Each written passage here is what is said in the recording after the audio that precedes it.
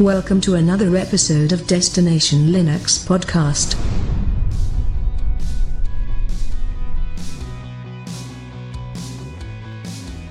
Welcome to episode 79. I'm Rocco, and with me today is Ryan, who has a new favorite food. I do. Raspberry Pi is my new favorite food, but specifically the Raspberry Pi desktop because my 5-year-old son, if you guys know, I'm starting him out, training him right. He is on Linux. He uses Linux to play his Minecraft games and other educational stuff in there. Minecraft super educational, right? And one of our users, they sent in and said we could use the Raspberry Pi desktop, official desktop version on a regular computer, not on a Raspberry Pi.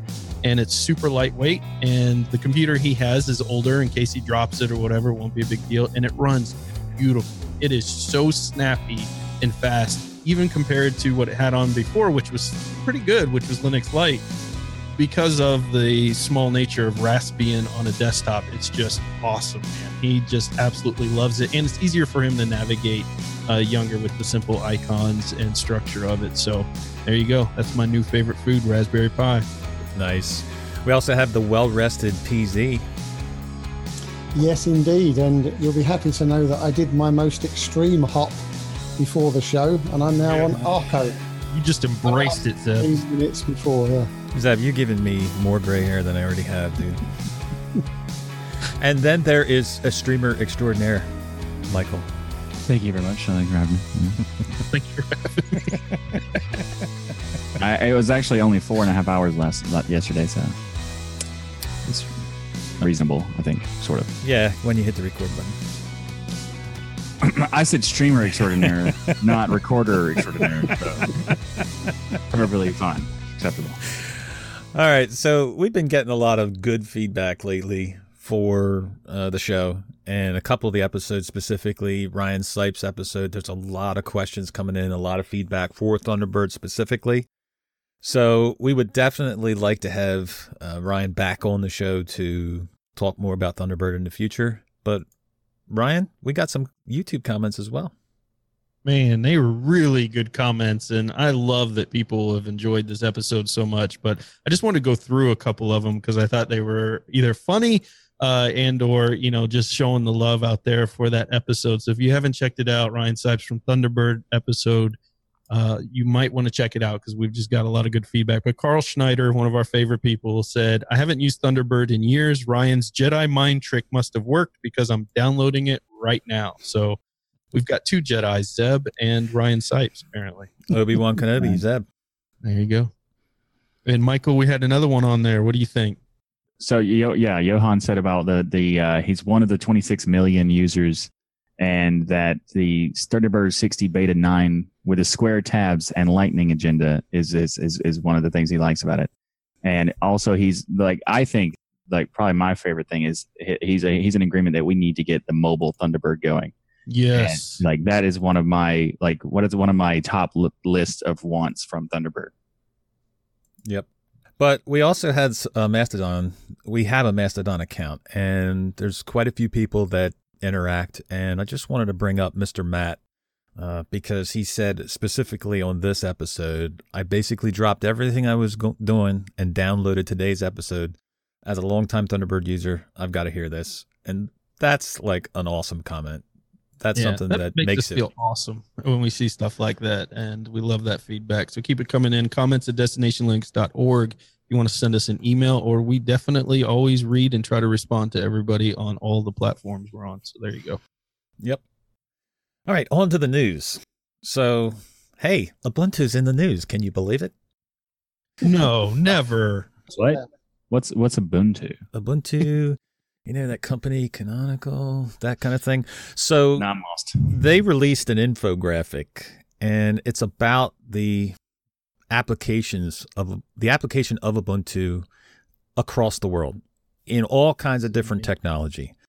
And it is absolutely mind-blowing to see everywhere that Ubuntu is. So some of the little things that you're going to see in this infographic that Ubuntu powers: AI and deep learning technologies like Google TensorFlow, Amazon Deep Lens for the smart camera, NVIDIA, Novi Labs, and all kinds of other stuff. Ryan, what else are they into? Well, one of the things that, I mean, look, they talk about some of the statistics of usage, like 300 million times that Ubuntu was launched just in 2017 across the cloud. You know, the fact that Ubuntu is used by Netflix, Spotify, eBay, Slack, and the companies go on.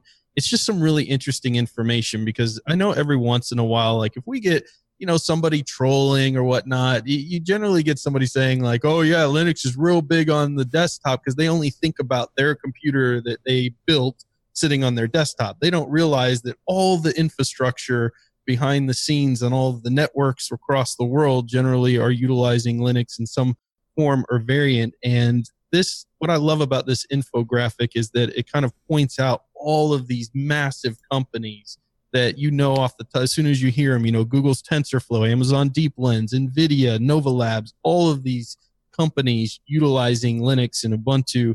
And, you know, even the blockchain, Ethereum and Bitcoin all starting with Ubuntu. And it's just absolutely amazing to me to kind of take a moment, sit back and think about where Linux is and how many times you interact with it without even realizing it. Mm-hmm. And what's interesting, someone in the chat has just said that they want the IoT market so bad. Well, they're not doing too bad, because this information sheet talks about 40% of Linux users run Ubuntu Core on their IoT solution. So how much more do they want? Do they want it all? I mean, I think that's kind of implying that they're the majority, because 40% is like just this one distro is 40%, and the rest of it is spread across all the other options. So that, like, even though that number seems like it's not, you know, it might not be the majority, it probably does imply that it is. Mm-hmm. And the other thing I liked as well is that it's running on the European Space Station, or the Space Agency's 5G satellite networks. I mean, Awesome, truly awesome. Yep, it doesn't mention specifically the desktop, because that's not what this infographic is for. But like I said, the whole spectrum of everything that they're in. 480 million Docker installs. I mean, unbelievable. So the next time somebody says to you, you know, oh, Linux, you know, what is that? You can explain to them that pretty much everything, well, not everything, a lot of stuff runs on Linux. Well, that's a niche product. I want to say everything. Can I say everything? Everything is connected via Linux. There you go. I'm happy with that. Yeah. So also what I'm happy with is updates to anything KDE related, and that's Kubuntu 18.04 gets new update for the Plasma 5.12.6 I'm not sure if that's in the backports. I'm pretty sure that's just in the regular updates. But this is just basically an improvement to the LTS version of Plasma. So if you are wanting to use an LTS, like a LTS everywhere, Kubuntu 18.04 is a great option for that. Yep. I believe it is in the backports, but don't quote me on that. But we're waiting for 5.13 to get into backports, Michael. Mm-hmm. Yes. Unfortunately, there's some issues with the 18.10 Qt, and it needs to be backported first. Once that's backported, then the 5.13 will be backported as well. So I'm not really sure. I don't have any ETAs when that's going to happen, but it is definitely on. They're working on making that happen. Definitely should happen by 18.10, right? Yes, for sure. For sure. But I can certainly hope so. Yeah. I mean, I would be surprised if it didn't happen at that point. But I don't think that necessarily the 5.13 is a requirement, especially for someone who wants an LTS thing anyway. Nice. Well, here's a nice little bit of news coming up as well. Again, about Ubuntu. And I noticed there's a couple of guys in our Telegram group who like to play around with servers. So this might be of interest to them, because there's a new minimal Ubuntu that has been released. Now, that's not the desktop Ubuntu. It's the smallest Ubuntu base image and designed for cloud operators. And apparently it's half the size of the existing one. But I don't know what the existing one is, but this is 157 megabytes. So that's pretty small. So where would people use this, Michael?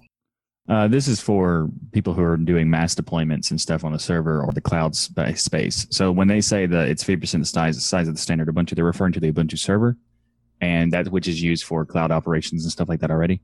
But this way, they have this minimal ISO is like having the fastest booting you could possibly have. Well, they're probably going to make it faster actually, but significant faster compared to the regular server, which is like 40% faster boot, and that, but still having all the benefits of having a full stack of Ubuntu. So there's other distros you could have for the cloud deployment and stuff like that, where Clear Linux offers, but they don't have as a full stack that's available that Ubuntu has.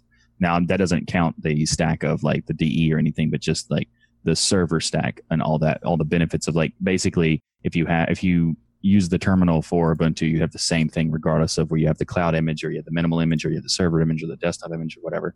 You have all that fundamental pieces. And that's why this is more for like a cloud deployment of like 100 or to 1,000 servers within like 10 seconds or so.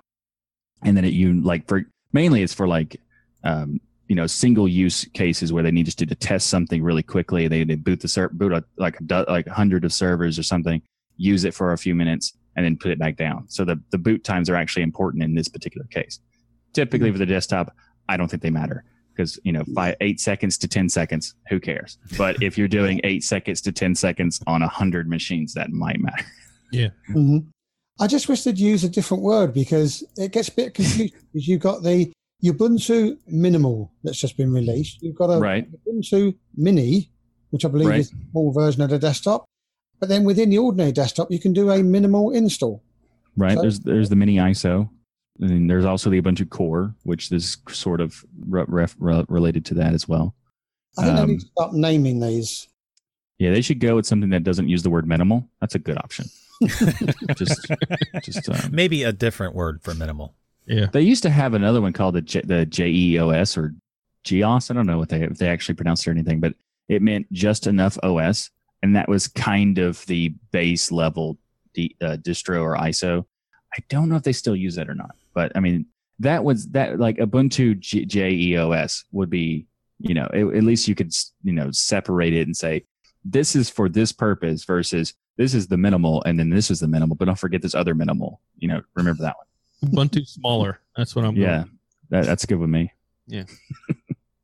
All right. So last night on Biddle, we had we were in the middle of a conversation, and one of the guys on Biddle, Chicken, he said, "Oh, by the way, somebody just released a new ISO, a new release, and it was Arco Linux."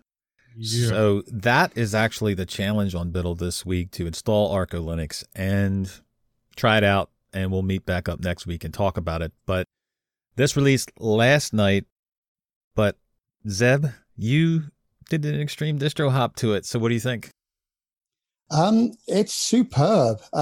Before I did the extreme distro hop, though, I took the old 6.8 and followed Eric Dubois' superb YouTube videos. It goes on for about 40 minutes, but there are so many changes between 6.8 and 6.9 that you're probably better off doing that 6.9 install. Now, what was pleasing for me is from start to finish, I got it all installed in just 35 minutes.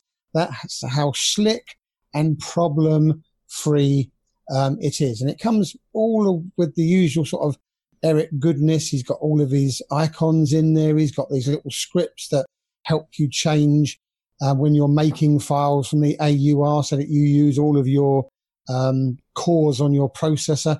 Everything. He takes Arch and just makes it so easy to use. And I know we've had some disagreements with, is this a good method of teaching someone or is it not? But for me, it just works well because I don't like having to read manuals and follow instructions. So to be able to install this and have absolutely anything or everything is just wonderful. And it's working. And here we are, just over an hour later, and we're up and running. I tell people all the time, if you want to try i3, if you want to play with those, window managers, you can go no further, search no further than what Eric's putting out there. His customization with i3, BSPWM, those window managers is second to none. You can literally, unlike if you go and install i3 right now on, your standard distro and then log into it, and you're just going to have that kind of base that you then have to go in your configuration files and customize and all that. He's done all of that work for you and created a workflow that you can literally use immediately and then learn as you want to adjust little things like a key binding here or there or whatnot. as you're going for i3. I could have never stuck with it, I don't think, if it wasn't for his guidance and the pre-setups that he does, because they're second to none. And he's got 12 desktop environment options there for Arco Linux B that you can choose from. And it includes everything from your Windows managers to Cinnamon, Budgie, Plasma, XFCE. But when we had him on the show, we also learned that he used to be a professor. And so you can see he lays out his website in a way that is, as you're learning Linux, you can go through this and get more and more advanced, from, him doing all the setup for you to the next step of you going in and just being able to choose your own desktop and doing your own customizations to kind of building your own Arco. And that's what's really brilliant about, he's almost set it up as a lesson plan. You get the awesomeness of Arco and you get to learn while you're doing it, which is really cool. Mm-hmm. Yeah. Now, there was only one small caveat to all of that, and that's that he's introduced a couple of right clicks on Thunar. And it's my old nemesis, take ownership for root. So once again, you can open up a terminal, do an upgrade, go to your file manager, accidentally click on your home folder, and it suddenly becomes owned by root. But thanks to our friend Run with a Dolphin over at MX, I was able to apply his little change, which means that every time you run it, you have to put the root password in, which for me makes it that little bit safer. And you know what I'm like, I can't resist it. So I put a comment on his YouTube video, and he just came back and said, thanks, I'll consider that for the next release. So it's safety for the users that we're concerned about here. But no, beautiful release. Very cool. And there's Arco is very interesting, and I don't have the courage to do extreme distro hopping like Zeb. So I decided I'm going to be doing it after the stream. And I might have a comment next week about it. So what you're saying is you're not going to be playing Ballistic Overkill? No, I'll be playing it on Arco. Oh, okay. Bet you it runs good. Oh, that is an extreme hop, really. Yeah. But so speaking of the Arch-based stuff, we have some little bit of a negative issue that happened with the AUR. Recently, they discovered some malware in the AUR, the Arch user repository. And this was a particular case of an orphaned package that was not being maintained by anyone, and someone took it over and decided to add extra scripts in top of it that would, basically add malware. So in this particular case, it didn't really do that much apparently, but what it was doing is that it was running a script that would then download another script from a random server, and then it would take your information, like your kernel information, your hardware information, and then send it to a paste bin. And the weird thing is that they for some reason put like a private API key attached to the thing that they did, which kind of implied that they weren't really that experienced, and they essentially told them who they were. Yeah. That's not too clever in that regard. No, it also ran the uname -r command, I believe, which just basically grabs very minimal kernel information out there. And, the thing is, they've been warning in the Arch world that AUR has been dangerous forever. Now, when I first jumped into Arch, I was still pretty new to Linux, and I was like, well, the AUR is where you can get all the software that I want to use and play with. So I would just download it and use it and really not think too much about it. But they have always mentioned that it can be dangerous because it's a community repository. This isn't the official one. This is where anybody can go in and create stuff, and essentially you can run into issues like that. That's why you need to verify these packages when you download it. How many people do you think actually do the validation of the packages, though? Not if many. They don't. The people who install Arch directly, I would say a significant portion of those people who use Manjaro and Terracos or anything else that's based on Arch. Probably not at all. Yeah. Well, this wasn't just one program, right? It was 3 different programs. 3 different programs from the same person. Right. Yeah. They just took over these orphan packages and added the extra code to it. And what's interesting is one of the developers for Arch, or one of the trusted users anyway, said that he was surprised that this kind of stuff doesn't happen a lot more often, considering the AUR is, So everyone it's like a minefield sort of. The 3 packages are AcroRead, which was a PDF viewer, BLLZ, and then MinerGate. So those were the 3 packages. If you have those, you may want to remove them. Yeah, Yeah. the only thing that concerned me about this whole episode was not so much that it had been found, because, yeah, it was bound to happen sooner or later. And I know Arch say that this is not anything to do with them because it's the Arch user repository. But for the main people in Arch to go, and we care why, they just seemed a bit too blasé about it. Whether or not it is managed by them, it's people consider it part of Arch. So I think a slightly more positive response would have tasted better for my palate anyway. I don't think the Arch cares about what people consider, as far as the user experience in terms of like how people use the AOR, because they specifically say don't use the AOR. They also specifically say don't use any AOR helpers at all. Mm-hmm. So if you're using like Yourt or Pack AOR or any of the other ones, they suggest not to do that, because that means that you're more than likely ignoring the things they suggest you to do, which is learn what a package build is, how they work, how to build them, how to compile them, how to like check to see what's in those. So if you're using an AUR helper, it's kind of like a way to bypass all of those things. So I think that they're looking at the AUR as, here's a repository that you can use if you want to, but you're completely your risk if you do so. So as far as like the Arch project is approaching the user experience in a very different thing, because they have like this level of expectation of people who are using the Arch project should only be at a certain level of experience who have the ability to manage and maintain and look at all these package builds. So there's like, it's the issue of projects creating, this trying to make it easy to use Arch. You're sitting at a level where the base project doesn't care if those people are able to use it or not.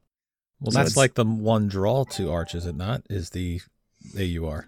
It's promoted as one of those draws, yeah. But the Arch project themselves don't necessarily promote the AUR as being that.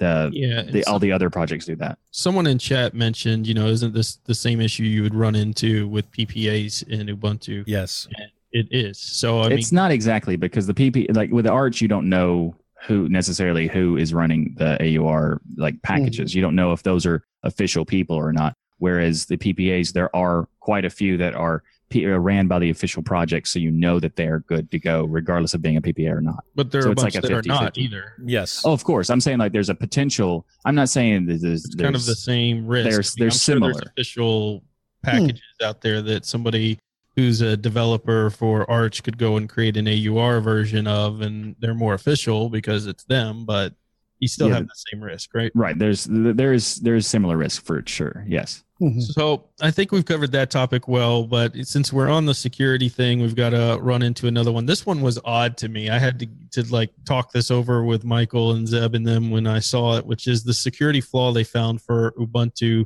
specifically in 16.04. It could work in other versions. It wasn't tested there, but it was a way to bypass the login screen password. And to do it, you had to have physical access to the hardware, so nobody freak out or be, if as long as you don't have your computer sitting out there for your neighbors to play with, you're probably not at heavy risk. But what was interesting to me, Michael, was that to utilize this bug, to bypass that login at your password screen, you have to basically remove the hard drive once you get to the login screen. So physically take out the hard drive that you booted from, and then put it back in, and then type in the password. And apparently it would accept any password at that point, and you could bypass it. Obviously they're going to be doing some mitigations to this, but one mitigation you could throw in right away would be a screensaver. So Michael, help me understand here. Ripping out your hard drive in the middle of booting seems like a bad idea. There is some negatives to doing that, yes. But one of the things about Linux that's great is that once you have your system booted, even with a login screen, it already has a significant portion of it booted. It's just kind of like locked away. The system will still run. And this is true in a variety of ways, to even like ridiculous degrees, in the sense of like if you have a system running like entirely, I've never tested it with the lock screen activated, but if you have it set up and you run a command to like remove and delete the entire system, the system will still continue to run even after that command is finished. until you reboot the system. I'm going to test this because I have an icy dock. I'm going to de-dock my hard drive right now and see how long this. Yeah, I mean, there's certain levels that, like, even you can even delete the kernel and it'll still run. But once you reboot, it's destroyed. It's destroyed. So there's like, that's why this is a possibility, and I guess in a way that you could remove the hard drive and it still will run because of that benefit. But on the bright side, it's very difficult for someone to get access and remove your hard drive while you're there. So, but who actually thought about trying this out? I don't know. Well, let me see if I can boot That's the drive and then pull the hard drive out and see if I can get into the system. Like, who thinks about this stuff? But there's a lot of stuff like that. It now because it's just something about it that's calling to me. I just want to just see how this works because it goes against everything that you should be doing with your computer. But yep, I have to test it now too. Yeah, the funny thing for me is here I am working on my system. You want to come and take out my hard disk? Go on then. Try it. I mean, the whole scenario, it's just madness. Yeah, he'll just pull the bat out waiting for you to try it. Yeah, the only thing I can see where this could happen is I'm sitting here at my workstation and someone's doing it on the server. That's a possibility. Well, yeah, in a server situation, obviously that would be an issue. Also, like we gave the example of you have someone, a friend or whatever, wanting to get information, not a real friend, but somebody you would have in your home, someone wanted to get past your password and they could get information in your banking account, etc. And I think your response to that was great. Maybe they could put some money in it. So that was So if EB wanted to get your secret, Zeb, for going as fast as you can with your American, European Truck Simulator, he might do this if he came over your house. So I'd watch him.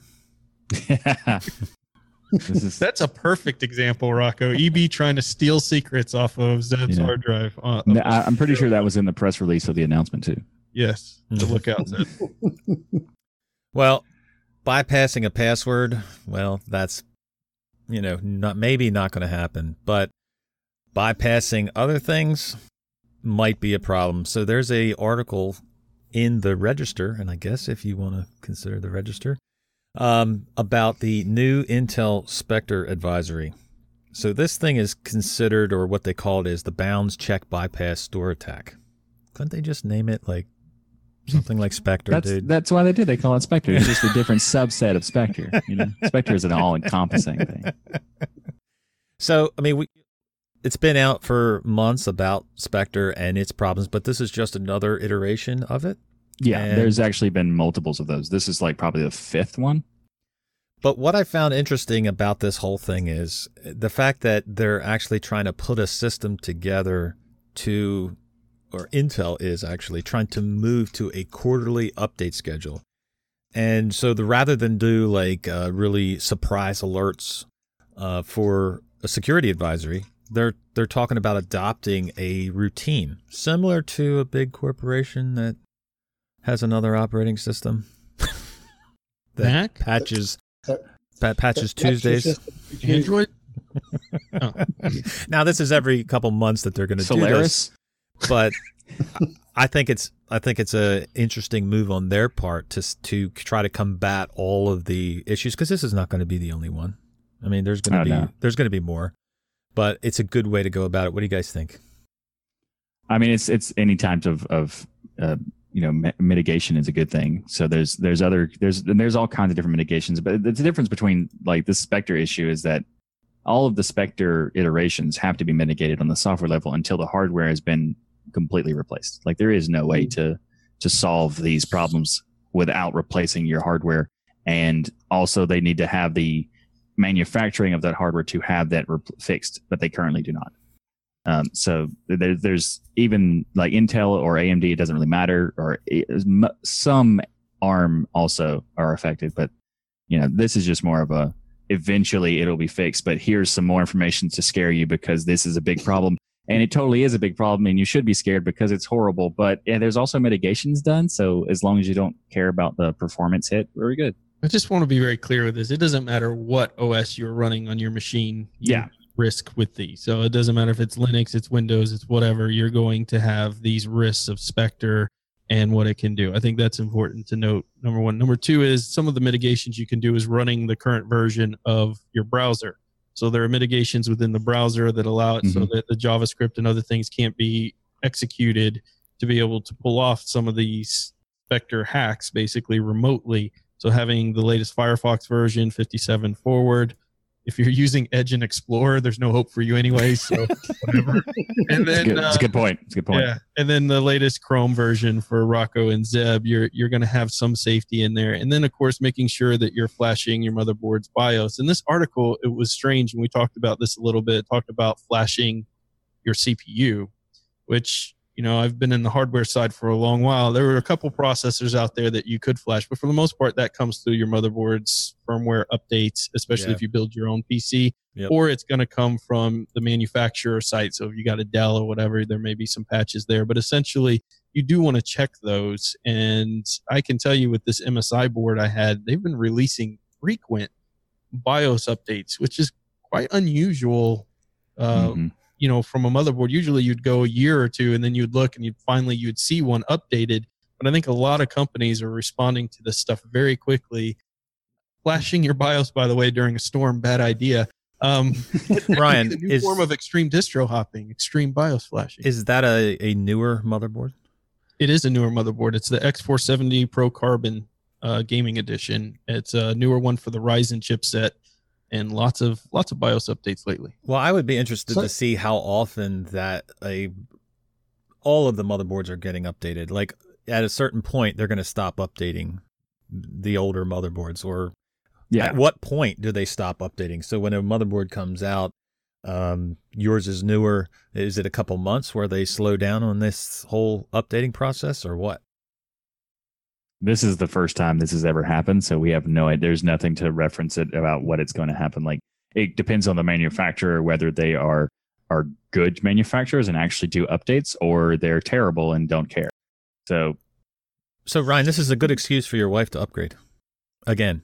Thank you, Rocco. You just helped me. I really do want the Threadripper, and now I kind of have to get it. You right? have and to. The new motherboard. So. No, but the Threadripper is still affected. So it's nice to see these motherboard manufacturers. Zeb, you're not helping out, Zeb. Good. but it rips threads, so it's not affected as much. So it's different. It'll rip Spectre to pieces. But when are Intel and AMD going to be bringing out? How quickly are they gearing up to bring out these processors? Years away still, yeah. Years. They have new processors every year basically, but as far as getting this particular fix solved, we're looking at like a 5-year plan thing minimum probably, because this is not necessarily something in the chip can be replaced. This is like a fundamental design structure flaw that they have to rebuild, like the infrastructure of these CPUs. So it's going to be years before this is fully solved. By the way, there is no known attacks on this stuff yet. Right. That's because they mitigated it so quickly. There wasn't enough time for someone to do this. So the JavaScript, there was some proof of concepts with JavaScript, but that's why you need to make sure you have an updated browser. So because even those are just proof of concepts and they're very unlikely to even run, it's still possible. So you should definitely get those. Well, let's hope it's not going to be 25 years away. Right? It's not 25 years. But what is 25 years is Red Hat celebrates their 25th anniversary. And this is fantastic because, Red Hat is one of those darlings of the community. And I think what's really cool about it is that they kind of as far as the tech world goes, if you exist for longer than a year, you've made an accomplishment. Yeah. If you existed for more than 5 years, you are like a jewel in the you lucky as possibly can imagine. If you do for 25 years, you are like this weird unicorn that just doesn't make any sense to exist. So congratulations to Red Hat to being the red unicorn. And the red unicorn? The red unicorn. No, they're the red fedora, man. Don't go calling unicorns out there. You can put a fedora on top of the horn. Oh my god! It's mythical. Is my point? Okay, how about a griffin? Those are cool. That's cool. Griffins are cool. Yeah. Unicorns. The red griffin. I like that. But what I love about their celebration here is that they didn't necessarily just talk about Red Hat and all the contributions that Red Hat has made to Linux over those 25 years. What they did on this splash page, which will be in the show notes for you to check out, it's really beautiful, and it kind of goes through the last 25 years of technology. And for me, just sitting back and thinking about some of these 25 years and the things that have happened and how technology has just exponentially grown on top of each other, how things have changed where now we can't leave our house. Keys used to be the big thing. Now I think phone first, then keys. How technology has just changed our lives and how fast it's all moved from cloud computing, virtual machines, phones, .com booms, all of this stuff happening, and seeing it visually was just really impactful and cool and something to kind of think about. Yeah, the fact that they were like pointing out like we survived the .com boom. Like, yeah, that's a good point. That not many companies did. So yep. Well, happy anniversary to Red Hat, but they're not the only ones, Zeb. No, there is another anniversary, and I must admit this one surprised me because on the 4th of July this year, Wine was 25 years old as well. So awesome. So all of you people out there who've been playing solitaire for 25 years, that's thanks to Wine.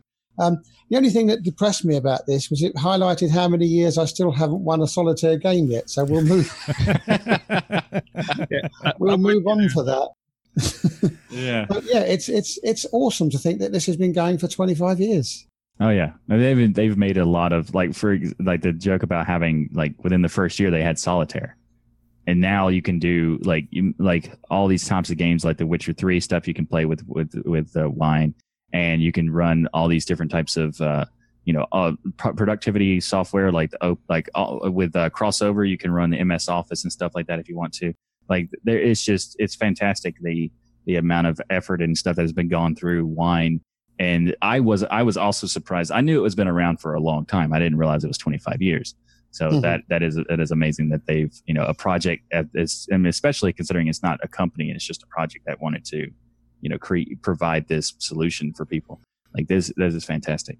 Well, and I think everyone here has had something to do with it because haven't you done some stuff with Wine on your channel, Ryan? Yeah, in fact, 2 years ago when I launched my channel, there was a section when I was doing the 30 days of Linux, and there was a point where people were coming in and going, okay, fine, you've proven Linux can run everything else, but it can't game well. And so I was like, well, let's see. So I stuck an NVIDIA 1080 in, which was brand new at the time. I put Doom, the latest Doom launch on there, which has like a ultra nightmare settings. And I ran it through Wine at 180 frames per second and said, what?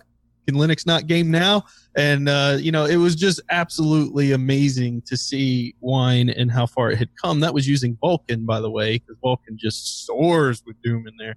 So Nice. That was a really unique case usage I had on my channel for Wine. Yeah. Well, other use cases are, I was watching a YouTube video the other day and the guy was talking about running Photoshop on Wine.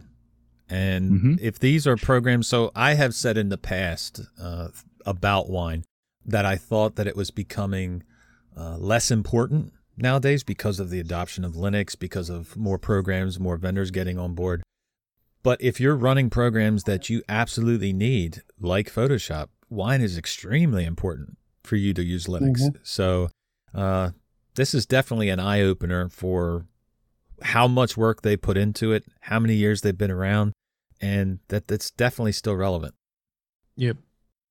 Yeah, I think Wine is one of those projects that you kind of take for granted in a way, and because it's been around for so long and it's been so useful that you kind of just like, yeah, of course Wine's there, of course it is, because it's it's so important. And it's nice to talk about we need to give some more attention to projects like this because they do they do so much great work that we need to. They kept Linux alive for a long time for people who wanted to be on Linux and didn't want to use Windows. I mean, it's been that cornerstone for us. And like Rocco said, even though things have changed slightly, it's still a cornerstone for a lot of people. So happy 25 years, Wine. Here's to another 25 more. I can't wait to see the cool things you guys are going to do next. Yeah. And moving to something that potentially could be not so cool is we got some information about a potential spyware with Deepin Linux through using their app store with the service of CNZZ, which is a analytical company similar to Google Analytics and stuff like that. So what is your opinion of this, Ryan? I mean, to me, I'm so stuck in this rock and a hard place here with this news, because I think the word spyware, frankly, is, and you mentioned this in the pre-show, I think it's a little bit exaggerated of a word yet. More needs to be known. My issue is, without having done a ton of research into this, that basically CNZ is collecting website-like data through their repositories. When I say website-like data, it's kind of, so far, looks like it would be capturing, basic user machine information, resolutions, that type of stuff.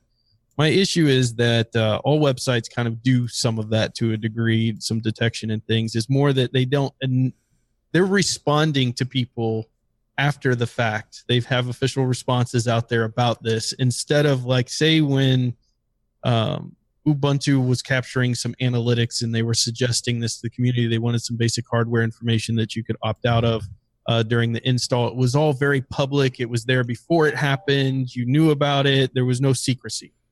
Here it seems like, because I haven't seen anything counter yet, that Deepin is more of reacting like, okay, well, yeah, somebody made a video about this, so yeah, we do have this, but it's harmless. And that is what makes me more suspicious about it. I'm not saying it's bad. It makes it a little weird. Well, I would say it's not necessarily spyware, because we don't have evidence that it is spyware, but I would say it definitely is sketchy. Let's be clear that this, the first talk about this CNZZ came out back in April, and Deepin's official response was back then. But this is correlating to information that came out recently on their newest version. So their newest version, 15.6, is still communicating through the App Store. And Ryan, you had mentioned about websites. If you go to a website, they track you, or they have different things to know your screen resolution. Minor stuff that really maybe doesn't matter. Mm-hmm. But the problem that I see in this is, everybody knows out there that if you're going out on the web, you need to be careful. And if you don't want that information given, you have multiple options of browser extensions to stop these things from happening. But if you install Deepin, this is built into the App Center, and apparently it is still there in their latest version, albeit a little bit different.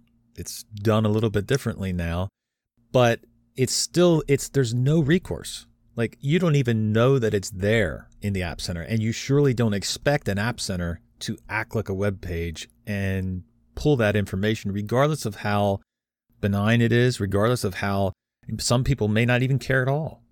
But I think for the people that do care, it's definitely something that should be said. Yeah, it's definitely something that's kind of sketchy and needs to be, if you're going to use it, you should definitely consider what possibly it could be happening. There's kind of like this weird situation where some of the things that they're doing is somewhat sketchy, but also there's kind of like overblowing like what's happening, and there's some kind of like there's different situations where some of the people are making claims that is like they're doing something, or they're claiming something that they're not.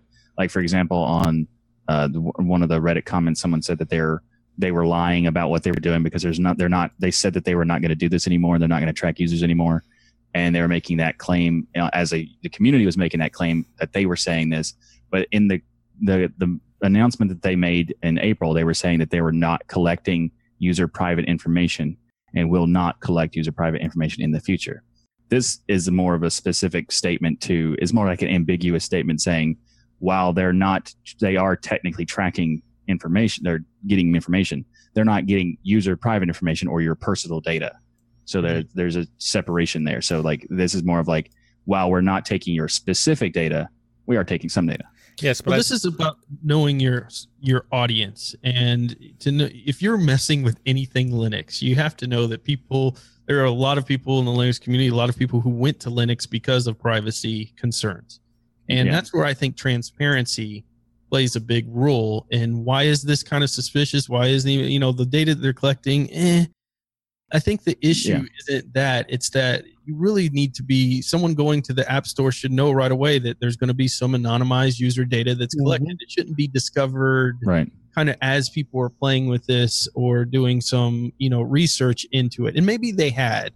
I don't Yeah. use Deepin on a regular basis. I don't know, but that would be the area that would make me kind of like, is why aren't they out there kind of more talking about this right up front so Linux people know, because Linux people need transparency. That's why we love Linux. Yeah. Versus kind of responding to it after the fact. It's a very good point. It's also why I think that the way Canonical handled it was great, because they were saying we're going to do this, but we also want to know, we want you to know that we're doing it, and also want to give you the option to not do it if you don't want to. Right. Whereas this one is just like, oh, someone found out, we'll respond.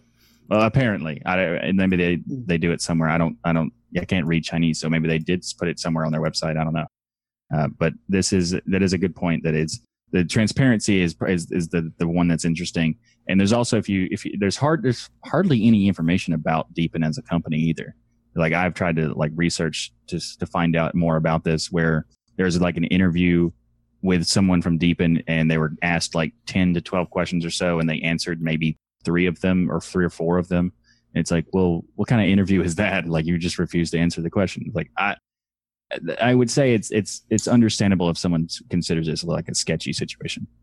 Yep, it's definitely sketchy. Well, maybe we could have them on the show one day. Maybe. It would be nice. After this topic, they would totally jump. Yeah, at they're that. totally going to come on. Totally going to come on there. Thanks, Michael. It's all your fault. I didn't put it in here. Let's switch up to some good news, because I've been playing with a new feature that Firefox launched. Firefox has some new tools as part of their test pilot experiments, which you can sign up for. And one of those tools, of course, being that I'm DOS Apple now, iDOS Geek, whatever you guys. iDOS Geek, iDOS Geek, yeah. I'm a big Apple fan, as you guys know, for the phone, for mobile. Out of the 2 crappy options we have, Apple is the one that I choose. But in any case, one of the tools available for Apple from Firefox is a tool called Lockbox. And what I love about this is it's basically going after the LastPass, Bitwarden. Well, it's not going after, but it's in that arena of the LastPass or Bitwarden password managers. In that, you have the save when you sync your Firefox account. You have the save options on websites to save your password. And Lockbox, basically through encryption, 256-bit encryption, allows you to, from your mobile device or other devices, have access to those passwords on the go, on the road, or whatnot. You just download the app, you log in through your sync. Hopefully you're using 2-factor authentication. If you're not, well, then your passwords aren't going to be that secure, but you got the 2-factor authentication in there, and you have basically a LastPass or Bitwarden-like option to use right within Firefox. Now, for you Android users out there, who wants to take the other tool out there called Notes? I haven't tried it, but I don't have a Firefox Sync account. So that's a good point to note, that if you want to use these particular experiments, you need to have a Firefox Sync account. And since I didn't have one, I haven't tried to do this. But this seems like it's going to be a Google Keep or an Evernote replacement concept from Mozilla. And that's a pretty cool idea. I like that. So you could have a notes tool that's connected to your browser, and also one that has your usable on your phone. So that I like the fact that they're doing this, and I do want to try it out. But I don't really want a sync account, Firefox sync account, because I don't typically sync stuff like that. But you use like one it. password for everything. Yeah, Hunter Go too. to tuxdigital.com. That's the password now. tuxdigital.com/password. Good job, man. Zed, did you try out the Notes? I installed it because I've got a Firefox Sync account, and I opened up the application, and it looks okay and nice. And then I thought, what browser do I use on Linux? Google Chrome. What's the point? I just don't use Firefox enough to want to worry about having Notes that we all know I don't take, because I've admitted it time after time after time. I don't take it on Linux. I don't take it on Windows. So why would I want to take it on my phone? So you should probably try Firefox to help improve yourself. Could do, but no, it's just, this is not. Firefox is great. It's good. Yeah, this is just not something for me. I mean, I will probably give it a shot at some time, but What about you, Rocco? I don't have the sync yet. I don't think that this would take the place of Bitwarden for me. But, obviously I can't try the Lockbox out because I'm not an Apple fanboy. But Ryan. but I did install the Notes, but I didn't have time to check it out to see actually how it how it compared to anything else. But I use Simple Note, and that works for me. So this would have to be really super good in order to take me away from Simple Note. Yeah, for me, I have a self-hosted notes thing. So it's Simple Note for the win, man. That's my go-to. Yeah, Simple Note's really good too. But isn't Simple Note owned by Microsoft now? Shh, Michael. Shh. Shut up. We're not talking about that. I don't remember which one who made Simple Note. It was either WordPress or GitHub. I don't remember. I could be wrong about that. You are wrong about it. But what Google did, not Google, Firefox. You should look at Firefox Test Pilot because those are awesome. If you never heard of those before, because we did kind of discuss that. Test Pilot is their experiment system, and they have like every couple months or so they have new experiments that you want to try out. So like the container tabs was an experiment. It was fantastic. Well, they had that for a year, but it's still awesome. And currently, if these are not interested of you, go check out the Firefox Color experiment. That one's a pretty cool one because you can customize the design and look of your Firefox. Yep. So, Michael, there are also 6 IDEs that people should be aware of. And yes. This absolutely. was written by our friend who we're not going to say his name. We refuse to say his name on the show, right? Mm-hmm. Martin Lucas. Well, okay. So first, let's explain what an IDE is. Yes, an IDE is a integrated development environment. It essentially is a code editor or a text editor that has stuff built into the particular language that you're trying to use, or a project, or, for example, maybe even a version control system. So it could have integration with Git, it could have integration with Python and things like that. So it's a very useful thing to have if you want to do, for example, Python. And you could have for example, in this list, PyCharm is an IDE specifically for Python. Love PyCharm. Yeah, PyCharm is great. And PyCharm gives you is the ability to write in Python and have syntax highlighting. But now a lot of text editors have syntax highlighting. That's kind of like a default to be a good code editor. But what PyCharm also provides is the ability to test your code and run it through different interpreters to make sure that everything is working as you're writing it. And it could also tell you while you're writing it if it's going to work, or if it finds an error and things like that. So that's the benefits of IDEs. Yep. Now, I've used several of these on this list. Visual Studio Code I tried out because several developers we had on, Rocco mentioned they use this. Even though it's a Microsoft product, it's available as a snap. Yep. Apparently, it is very powerful. I've played with it a little bit. You recall all the folks who used it offhand? I know Dustin uses it. I'm pretty sure Martin himself uses it. And I can't remember the other couple that do, but apparently it has multiple features in it that helps out basically shortcuts to allow you to do things that you would normally have to do manually. So it's not something automation things. I did try it, but I'm not a coder. So it's not like not true. You've contributed to code on my GitHub page and you did a great job. I am not a coder. So I have, if I'm going to do something like, help you with that, install script. Yeah. Thank you very much. I will use Sublime Text because it doesn't have, I don't benefit from the features that Visual Studio Code has. Sure.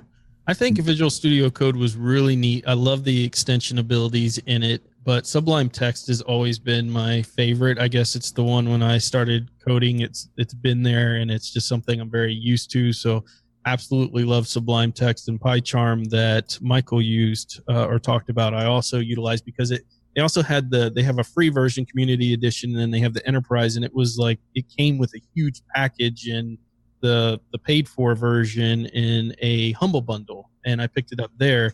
And so some of the terrible Python coding that I'm trying to do, I've done in PyCharm, and I do like how PyCharm lays things out, and its error checking is second to none in the ones that I've tried. But this all goes back to what works best for you as well. Because right. The best, obviously, is Sublime Text. Obviously, Michael. Obviously, it's the best. Yeah. I mean, not just for me, but like in general, but because this is very subjective as far as, and not the article is not subjective, but our discussion about which one is the best. Basically, it's very subjective because it depends on what works for you. If you use the plugins for Visual Studio, if you don't use them, so whatever you enjoy, you do. You use what's best for you is pretty much it. And also let us know in the comments why Sublime is so good for you. Yes, why it's the best. Clearly, we're not biased here. No, I'm not biased. I've never used Visual Studio Code, so I can't really even tell you. But Sublime is great because it has all those plugins and automated features and all that good stuff. You know?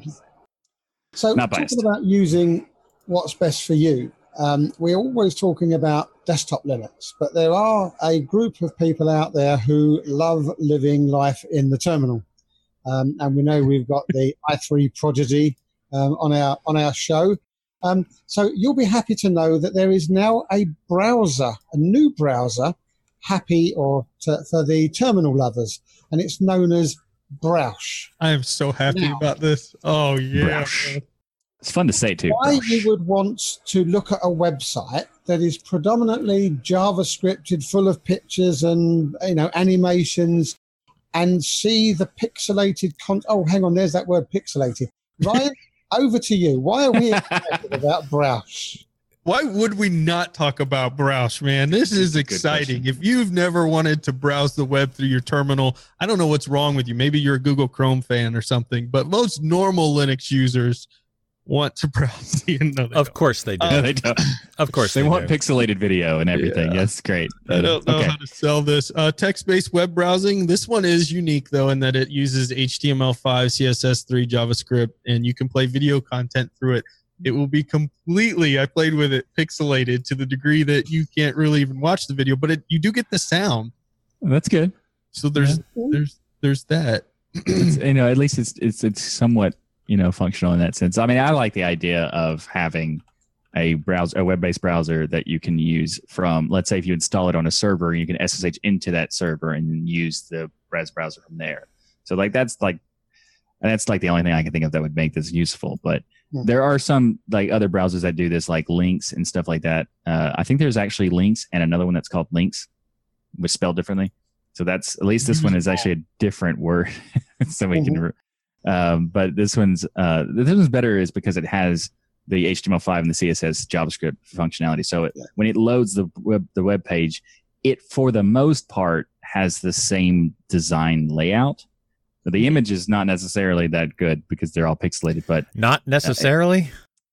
Hey, some people like pixels. Okay. Yeah, I love pixels. Why?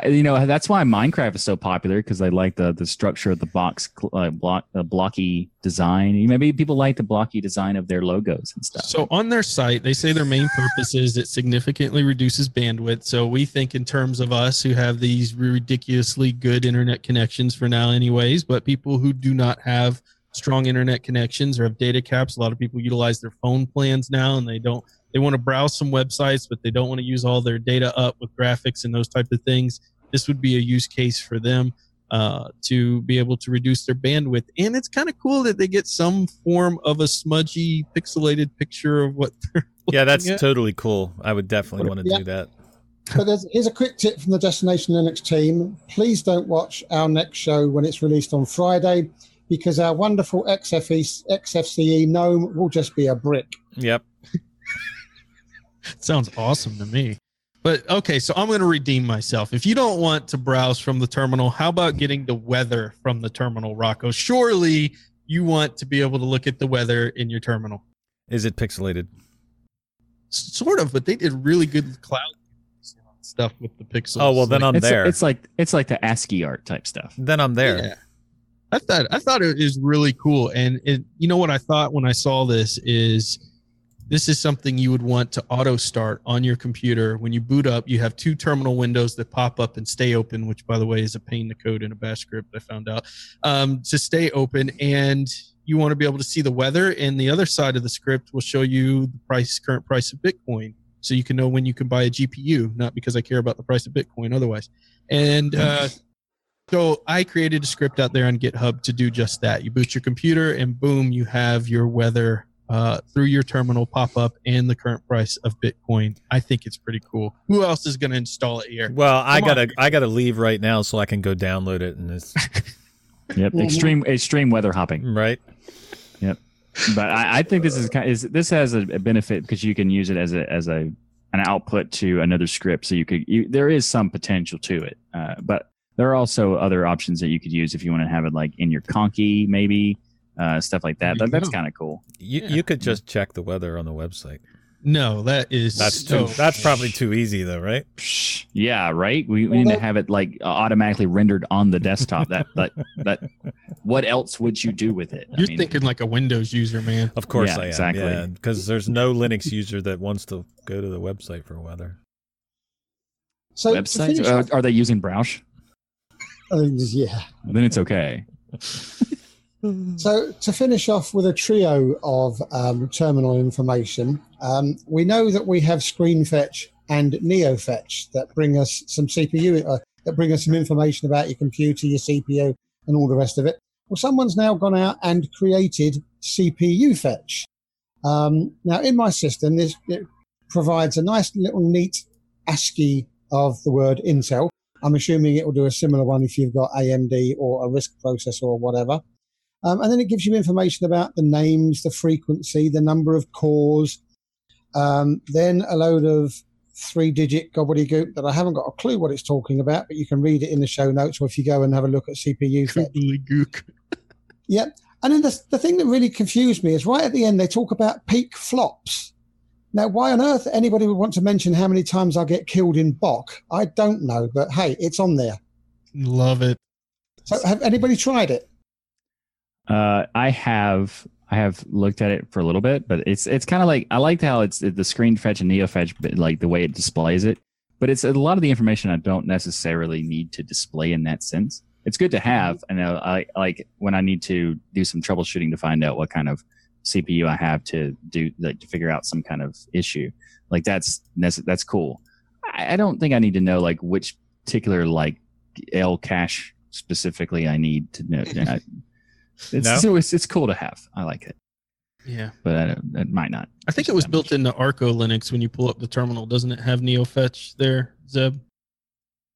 I believe it does. Yeah. On Arco, it does. Yeah. And thankfully, he's fixed the little problem whereby they did an upgrade to NeoFetch, and all you ended up was with a load of weird, odd characters. So you no longer have to go in and delete the NeoFetch config file. It now just works on Arco, which is nice. It's so cool that Eric puts out them fixes in a timely manner because, people struggle with these issues and his results for putting a fix out is awesome. But you know what else is awesome, Zeb? Yeah, go on. The Unity game engine. This game engine, and I'm getting ready for this article, did a search for all of the games that run on the Unity engine, and it is just amazing how many games run on this. And the reason that we're bringing it up is because their version 2018.2 includes Vulkan and Linux improvements, but some of the games, Ryan, you can go into the specifics of the features of this update, but some of the games that they have, 7 Days to Die, Rust, Hand of Fate, Verdun, Shadow Tactics, Blades of the Shogun, Albion Online, Hollow Knight, Tannenberg, and the list goes on. And I mean, it just goes forever of the amount of games that are built off of this engine. So tell us what's new, man. Well, what was cool, what I was thinking about is there was a developer, I wish I could find the game that somebody posted on their Steam page, hey, are we going to get a Linux version? And they go, oh yeah, I always forgot to click that export to Linux or, version within the game engine. It's becoming that easy to port your game to Linux. And so they did and, released the Linux version of the game. And so when we talk about the Unity game engine and why this is really cool with some of the Vulkan improvements specifically, which I kind of mentioned with Doom, how fast and amazing Doom was when they added Vulkan support in there. We're talking about Unity adding features at the same pace that they're adding them to Linux in their latest version from Windows to Linux, so that if somebody wants to develop in Linux on the Unity engine, they can develop in it without missing any features. And this is something that we're starting to see kind of across the board with the software maintainers, that they're now kind of creating the same versions, because we talked about some last week as well, within Windows and Linux at the same time, versus this being this period of, Windows gets the versions before Linux does, etc., which can put a developer kind of behind in some cases. So I think it's really important that they're getting these new features. The new features are scriptable render pipeline improvements. Lightweight render pipeline is available for preview. This is their new high definition pipeline that's not fully released yet, but it's a preview option, like a beta tool option. And now you can play with that whether you're in Windows or in Linux. It's support for streaming texture minimaps, particle system improvements, these type of things, which may not mean a lot to somebody who's not a game developer. But if you are a game developer, you want the same tools available across the board. And of course, you're going to get the Vulkan support and high DPI support in both versions now as well. So hopefully, when you look at this list of games you mentioned, this means we're going to start seeing these games coming to Linux faster and more regularly, because it's going to be so much more easy for them to just throw their weight behind a Linux version of it. Yep. Yeah, it's essentially at this point, it's kind of like just a checkbox in the Unity. It's like, oh, Linux version? Okay, sure. Yep. That's one of the great things about Unity and Unreal Engine. They both have that, very easy transitional thing to. And for example, like one of the things I'm looking forward to playing, it's built on Unity but doesn't work on Linux yet, is Cuphead. And apparently there's like no reason why they can't. So, if you want to send a tweet to them, let them know that you want to play it on Linux. Mm-hmm. So it's good to hear that all this back-end stuff is going on, but it's also good to hear that the developers are remembering the end user, because apparently CSGO are bringing out a new UI for their game. And it's going to be a simple matter of editing your Steam entry for Counter-Strike Global Offense, adding the option of minus or hyphen, whichever you want to call it, panorama. Now, I'm not a big enough gamer to know what the CSGO interface used to look like, but from Do my you remember 1999? Alanis Morissette. Okay. Do you remember websites that were built in that era? GeoCities. Now you know exactly what it looks like. That's my heyday. Right. So, but looking at this, the screenshots and actually trying it out on the version I've got, this is actually pretty slick. Mm-hmm. So, Ryan, have you used it at all? Have you tried it? Of course, man. I could not wait to get in there and test this out. Eventually, this is going to be the default, so you won't have to edit the launch options for the panorama, I would imagine. But the new UI was super impressive. When you log in, you kind of have these three-dimensional characters now that are there. Your mini map is redone so that it's just easier to see where enemies are. It's got a lot more transparency to it, but still extraordinarily functional. Every screen you go to from the UI perspective has changed up, and it's so much easier to navigate and find stuff where it needs to be. Now, I would imagine for those who've been playing CSGO for, what has it been out for, 20 years or something, they're going to be used to having those flat panels and flat icons and may have to spend a couple seconds figuring out the new UI. But I think it's really important to keep games like this relevant, to do changes and updates like this. And it's amazing CSGO has been played for this long and beloved by so many for so long. So it's awesome to see they're continuing to support it, and they're continuing to make these improvements in all versions, including the Linux version. Yeah. It looks so much better than the previous version, but that's not hard to do. But it's good that they did it. Yeah. But you, Ryan, you said that this is mostly in the loading screens or in the screen where you pick your weapons or something. This is not like a complete overhaul of the actual game itself. Yeah, the game itself, I didn't see any changes. If there are, we don't have all the details on this update yet. If there are, I couldn't really tell. Mainly, it's just UI. And then the big change while you're in game so far is the mini map. The mini map is changed, so where your enemies and stuff are. So I think the game still looks amazing. It's a ton of fun to play. Although, we talk about being bad in ballistic overkill. With people playing CSGO as long as they have, you really feel like a loser when you play CSGO. I actually know someone who's playing the game, and I played CSGO with him. And within maybe 30 seconds, I'm like, no, I don't like this anymore. And after I asked him how much he played this particular game, he was like, "Well, the Steam says it's like 2,000 hours." But he's like, "But that only counts CS:GO. If you count like Counter-Strike Source, Counter-Strike 1.6," and I was like, oh, "Okay, that explains why I was destroyed in 2 seconds." So, Zeb, you make fun of me for bringing up pixelated games all the time. So I'm going to redeem myself here with you. Really? And you're going to be so proud, Zeb, of this game I'm going to recommend. Well, I can't recommend it because I haven't played it, but it's come out. Hero U Rogue to Redemption. Hero U Rogue to Redemption. That's fun to say. Yeah, it's kind of hard to say and a little tongue twister. This was a popular Kickstarter back in 2012. They raised well over 400K, and now the game is out for Linux. So they're showing Linux some love. And those who are familiar with these games, these were created by the developers of the absolutely popular, Heroes Quest, I believe, out there originally. So you can go check this game out. Anybody looking at this, getting it in their Steam shopping cart right now? Is this an RTS? No. That's a big negative, Ryan, because, I mean, really, would you pay $31.99 for this? Wait, $31.99? Yeah, would you pay $31.99 for this? No. I would pay $31.99 for Rocket League. Steam sale on Wow. this. But by the way, I said Heroes Quest. It's Quest for Glory.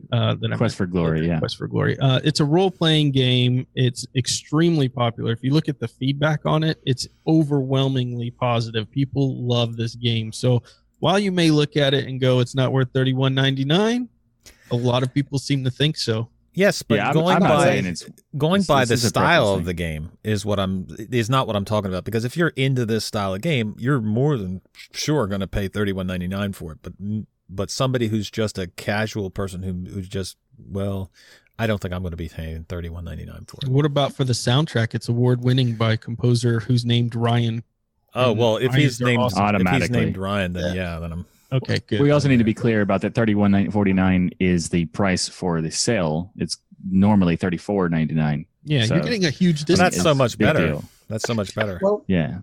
I So- deliberately waited to look at this because I knew Ryan would be getting excited. And $31.99, I wouldn't pay $1.99 for this. Sorry. Zeb. That's ugly, Zeb.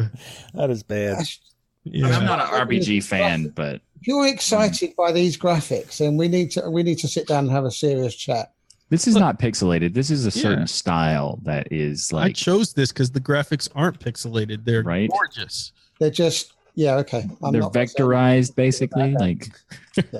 they're Well, listen. yeah. If you are a gamer, you may want to check this one out because seriously, it is overwhelmingly people love it. So it is very popular. They had a very successful Kickstarter, and they're showing Linux some love. So just out of that alone, they deserve some respect.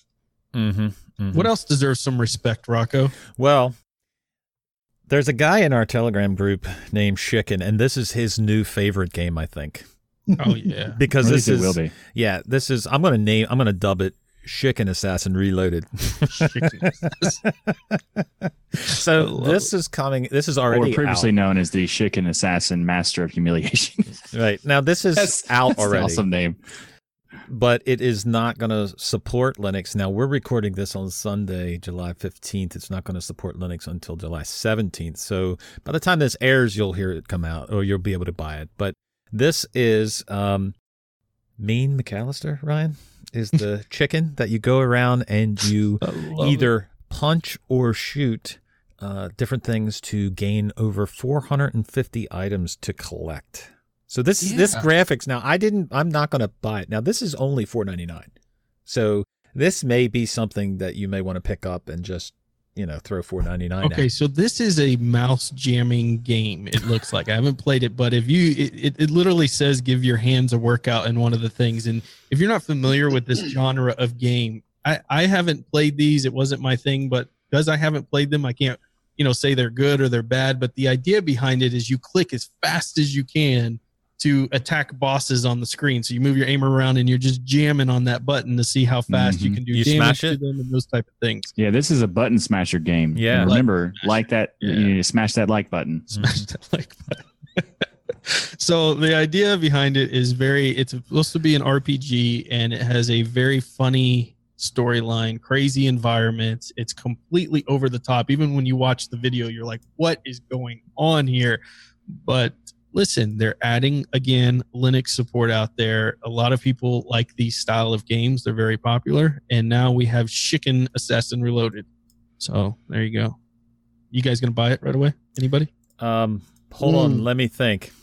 Now, seriously, it's only $4.99, so this is a more reasonable price than the previous one. Definitely more reasonable price. I don't think it's my genre of games, but $3.99 or $4.99, you can't go wrong. Yeah, I mean, definitely worth something to play with. Yeah. There's also something that might be worth playing is the rest of the community in the Steam group that a community member decided to create for the Destination Linux. So you can have the Destination Linux Steam group. They'll have linked in the show notes. And if you'd like to join us as well as Shambles, who created the community or the Steam group, then you can do that. And this is definitely a good place for everybody to get in touch and to play Ballistic Overkill, for example, with the rest of us.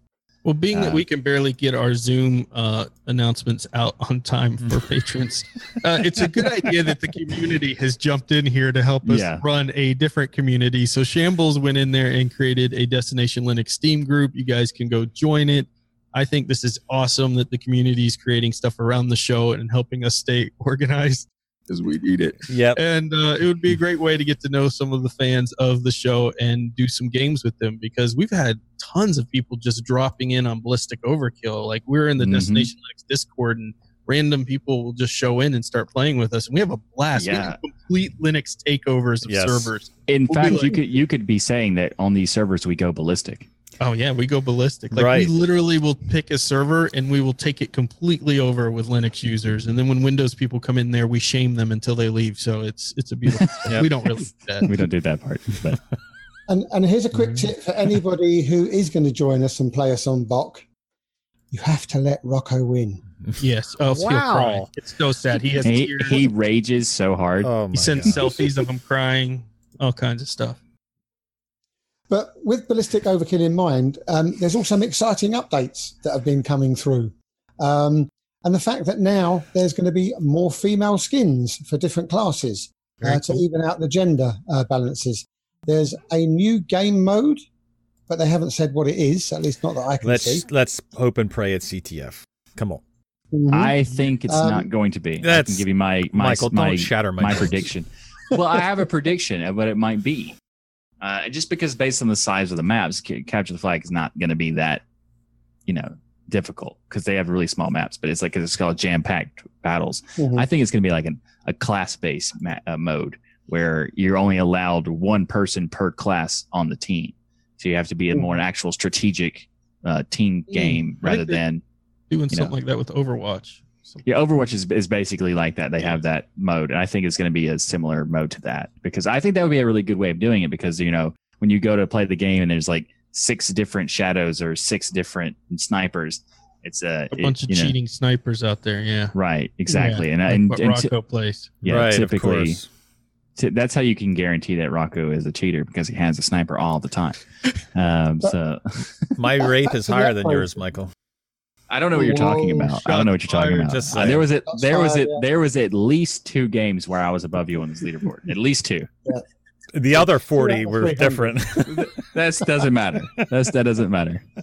But the good thing is, it's a set of developers who are thinking about the end users and the way they played the game, because they've concentrated on the end user with optimized custom map loading times. Because some of the boring parts are you've just finished the game and then you've got to wait 3 or 4 minutes before the next map loads. And they're providing an upgraded Steam API, which will increase your CPU performance. Fixed not being able to vote for black field maps. So there's obviously had some feedback from the users, and this can only end up being good for the game and the gameplay. And I think this is the most exciting game right now on Linux. It's one of the most exciting games. One of the most. I have had, there's also Rocket League, but it's one of the most. I've had some of the most fun I have ever had in the playing with you guys and with the community in Ballistic Overkill. Anybody can jump in and play this game, and at first you're gonna get killed a lot, and then you're still gonna get killed a lot, but you'll get better. And it's still fun, even anybody if you get can killed jump a lot. in, irregardless of your skill set. There were some people who have jumped in that I didn't know were gamers. I don't think they've actually played other games very much before, but they are enjoying and having a good time. And then there's the trash talking you get to hear from Rocco. And what is this Rocco thing all of a sudden? If you think Rocco is this super nice guy, you wait till he says the words he uses in Ballistic Overkill, like right. What it was it Tallywag he used the other day? Fiddlesticks. Oh my god, Fiddlesticks. Oh, it was so offensive. But he takes this game very, very seriously and funny. We have a blast. I enjoy using the sniper. That's what I use regardless of what map it is. So Michael usually tries to pull out the ninja when he can't shoot me. And that's not necessarily true. That's almost half the time, but that's not always. I sometimes get you with a gun. Otherwise, Sometimes. The sword. I like the sword. Did. The sword's fun. Okay. But anyway, it is an awesome game to play. And if you haven't checked it out, you should. And it's fantastic. And there's also a lot of the times during the streams, we'll have this question about, is the game worth it? When the game goes on sale, it's a guaranteed worth it. But I would say even the full price is, double the full price. I would $35 that the other game, I would definitely pay that for Ballistic Overkill. Yeah, I would too, actually. This is almost like a AAA game. And it's definitely worth the money. If you decide to get it, you can join the Destination Linux community on Steam, and you can find us there, or you can join destinationlinux.org/Discord and join us there as well, because that's where we'll be when we're playing. Just keep in mind that it is PG in there, because sometimes we do stream. So, except for Rocco and his Rocco is hardly ever PG. He's like MA maybe. That's like the. So a big shout out to the creators of Ballistic Overkill for making an awesome game. Oh yeah, it's one of my favorites for sure. All right, I think that wraps it up. Right, we got nothing else. All right, well, we definitely talk about Rocket League if you want. What about Rocket League, Michael? How awesome it is, and how it's got a new mode. Anyways, moving on. Anyway, anniversary. We got to end the show. It's Michael. The anniversary mode. Okay. Why did you entertain that, Rocky? A big thank you to each and every one of you for watching and listening. However way you do it, we appreciate it. Joining Discord, thank you very much.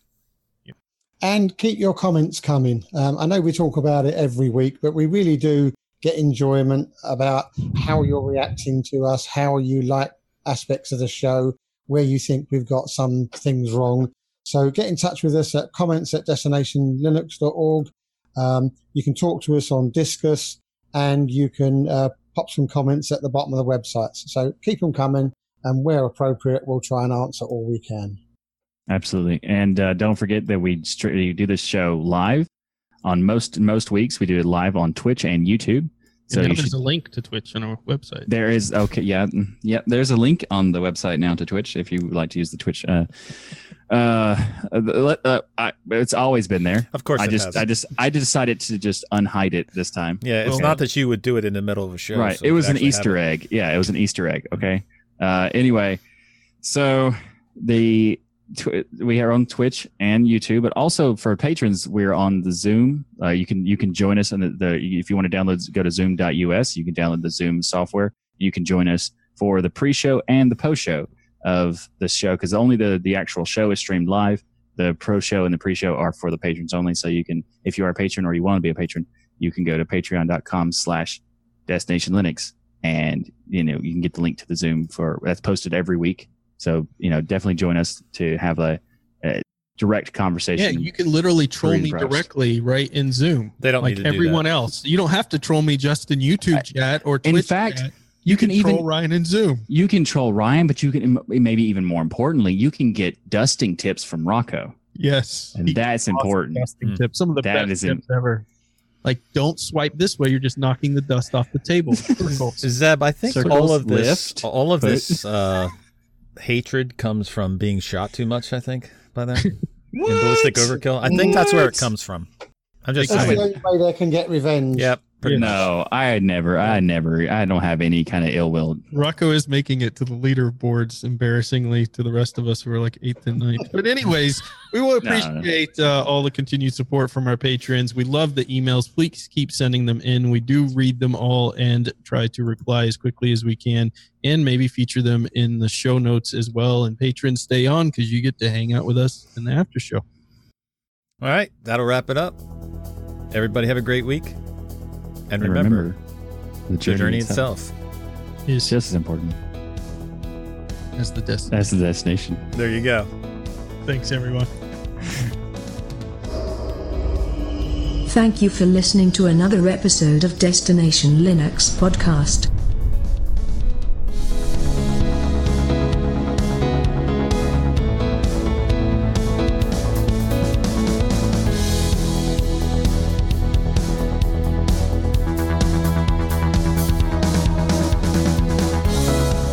Welcome to the Zoom chat. To the zoos where you should. Yeah, I was going to say, welcome to the zoo. Just leave it at zoo. This, Michael, is how you do a sound test. 1, 2, 3. I'm working on dancing right now. Is it on there yet? It's not. How dare you imply that I could be working magic? Dance monkey. It's coming, though. It's coming No, it's not. to a theater near you. When he says soon, he means like 2 months from now. Ah, I used to be the nice guy. And then I met Rocco. Yeah, exactly. That's exactly what happened. Rocco poisoned me He's so rude. with rage. Of course, it's my fault. You know, it's funny that we're in a game and I was saying something about they should listen to Rocco rage in the Discord, and then he was like, "What?" And then within 20 seconds, he starts raging about something. I did not start raging about it. It's so fake news, dude. Wow! It was like We talk about Zeb's temper. You should see Rocco's, man. That is such fake it's news. savage. It's a switch. Wow. He just turns into this monster. He's a rage monster. No, It that was was so me. bad. My kids came downstairs and said, "Who was that angry man, Daddy?" Is that what it was? Yeah. And did you say he's a harmless duster? I mean, So does that mean we've got a name in Big Duster Linux now? Duster Linux. That's I like it. Big Duster Linux Live. Sorry, Rocco. no, you're not, Seb. No, you're not. Sorry, Rocco. You're not. He was You're so not not- sorry. Zeb, help me out here. Wow, Zeb, you've been letting me down lately. That is selfish, sir. Yeah. Understandable, but Way to be a friend. Somebody do a timer. Ready, set. Let us know when you're ready. And I am not your puppet. Yeah. I don't have to take this. Yeah. So- We are in business. I think we're good. We can do it. Maybe. Sort of. Are we gonna run a fancy intro too? We are. You're going to have to be quiet. Oh, Wait, what? I don't understand what that means. he means we talk during the whole thing. He loves it. We don't do that. Makes him so happy when we do it. You see the smile on his face every time we interrupt the intro. Oh yeah, that's why I do it, because he enjoys it. Yes. I It's don't to want put him that to smile on Rocco's face. right. Exactly. You two finished? Yeah. So we started yet? Exactly. You cannot have that one. Okay, there might not be a link on the website for this one. There isn't a link on the website. I said there might not. Clifford wants to know if you have your DL shirt yet, Michael. That's a really good question. That is a Clifford. good question, Michael. Do you? Hey, I'm putting the link on the website. Dance monkey. That's not necessarily wrong. All right. Michael had another battery issue problem on his Oh. stream. Oh, I didn't have. It was the mouse. The mouse And- batteries died. Okay, it's not a big deal. You happen to have batteries die on you quite often, don't you? Well, okay, this is the first time it was my fault. The other time it was the talk, and it was not my fault. Okay. Because you know he's so cheap, he goes in there and buys those off-brand version of the batteries, the Bob's battery for $2.99 because he doesn't want to pay $4.99 for a Duracell. Yep, the Malkaline. That's script. ridiculous. I Malkaline would brand. never do that. In fact, this is a super brand name members mark.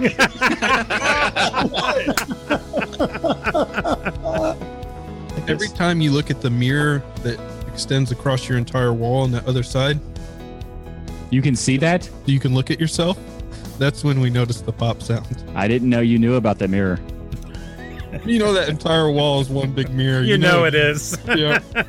No, that's ridiculous. It's a mirror here and then a mirror over there, so it's even bigger. He's getting up there. He's like, "My gosh, you're fabulous. Look at your hair.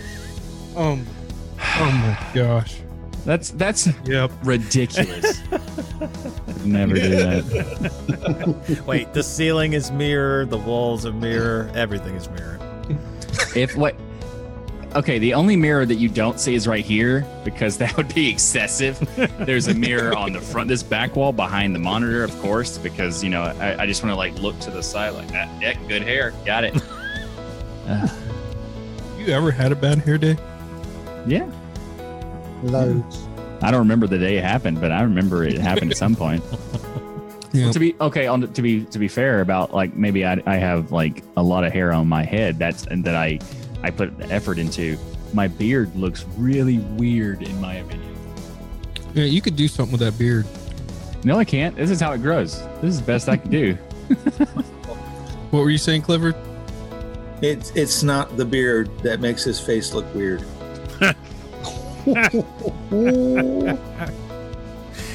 You sure we trust Rocco with an OBS file though when you get that done? Well, I'll have a copy. Oh, good. Yeah, I've stumbled through 79 episodes now. Yeah. Apparently. Yeah. Clearly. I forgot the recording button. Who does that? Who does that? Oh my gosh. Boom. Killing me. Ridiculous. The funny thing is both of you did it back to back. Yes. Yeah, and we both mocked each other back to back about it too. And I just mocked you in your stream yesterday about it. Luckily, it wasn't. I wasn't being mocked live stream. Yeah, you didn't tell anybody about it. You didn't admit it. Rocco, Yeah. I'm having a problem with my audio. Every time Michael's face comes up, all I hear is. Oh no, that's normal. That's a Pulse Audio issue. There's nothing you can do to fix that. That's just the way it is, dude. Like I haven't been late whatsoever for Destination Linux, and I'm late every time for my own stuff. You have done amazing. That is true. I am very impressed that you have not been late. I don't have to do as much, but still. We're not terribly disappointed in our decision to bring you on. Yeah. Right? Not terribly disappointed. That adjective, Put it. that specific adverb to that particular sentence is bothersome. No, it's fine. So- No, it's good. It's good, Mike. Yeah. Don't worry about it. You It's a good look thing, at things too ultimately. technical. Yeah. It'll be fake news. Yeah, I couldn't prove it. You couldn't. You know what we should do, guys? What should Ballistic we do? overkill? We should solve this through some ballistic overkill. Whoever gets Yeah. the highest score was right. No, that's not how it works. Let's not do that. Let's not We do should that. definitely do that. Let's not do that. Yeah, I do think all of the hatred comes from getting killed too much. Yeah. I would no. That's ridiculous. It's You actually coming from. tapped into something with that, Michael or Rocco. I was thinking, yeah, it probably is. I'm sick of being afraid to run across the map because I'm gonna get shot in the head. I'm sick of it. I like that dedication, though. You know. Wait, are we doing it like? Can I pick individual games? Which one that applies to? No, I don't think so. I can do it. I can do it like once every 6 games or so. If we could make tell. Rocco use the pistol, I still think he'd have a higher score than us. Wow, that's ridiculous. I'm serious. No, I am Okay, amazing at this game. Shooting No, pistol. he's got to be a sniper with a pistol or whatever gun the sniper has as their secondary. He can't use the sniper rifle and see who Right. has the highest score with Rocco having that handicap. Even if I have the sniper rifle, I can never hit anyone. So what's no point in So the what's other- so man, I would need a handicap because I'm way better than Rocco. So course you are. no, you're not though. Of course you are. no, you're not though. Like, Your several handicap times yesterday, and you were number 10 and 11 down with me. I have a screenshot. before the game, you've got to mess your hair up. That's your handicap. That's not a possibility. You'd be so worried about The your deal's hair. off. I don't think I could physically do that to myself. I think that's You'd just be too like, much. oh my gosh. It's like That'd be like telling Rocco, No, pour dust no. on your desk before you play. Ain't gonna could you happen. imagine? Ain't gonna happen. yeah, exactly. So I thought that was interesting. It'd be fun to kind of go back and forth. Like if you guys have any stories about, the rotary dial phones and stuff you used to use, or the tin cans with the string.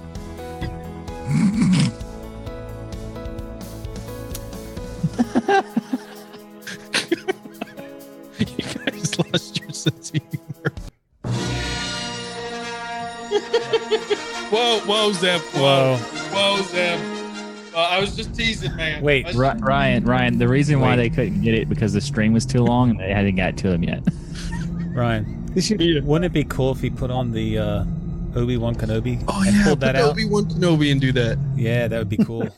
I resemble that remark.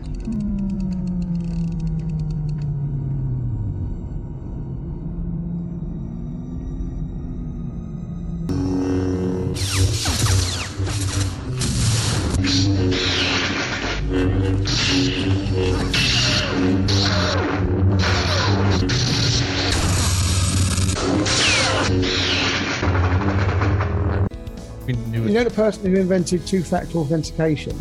Me? Yeah. Can we get him on a show? Because I want to kill him. I absolutely hate the fact that every time I log in anywhere, I've got to go and pick my phone up and go, yes, it's me. No, you're not having mine. Wow. Savage. Yeah, rude.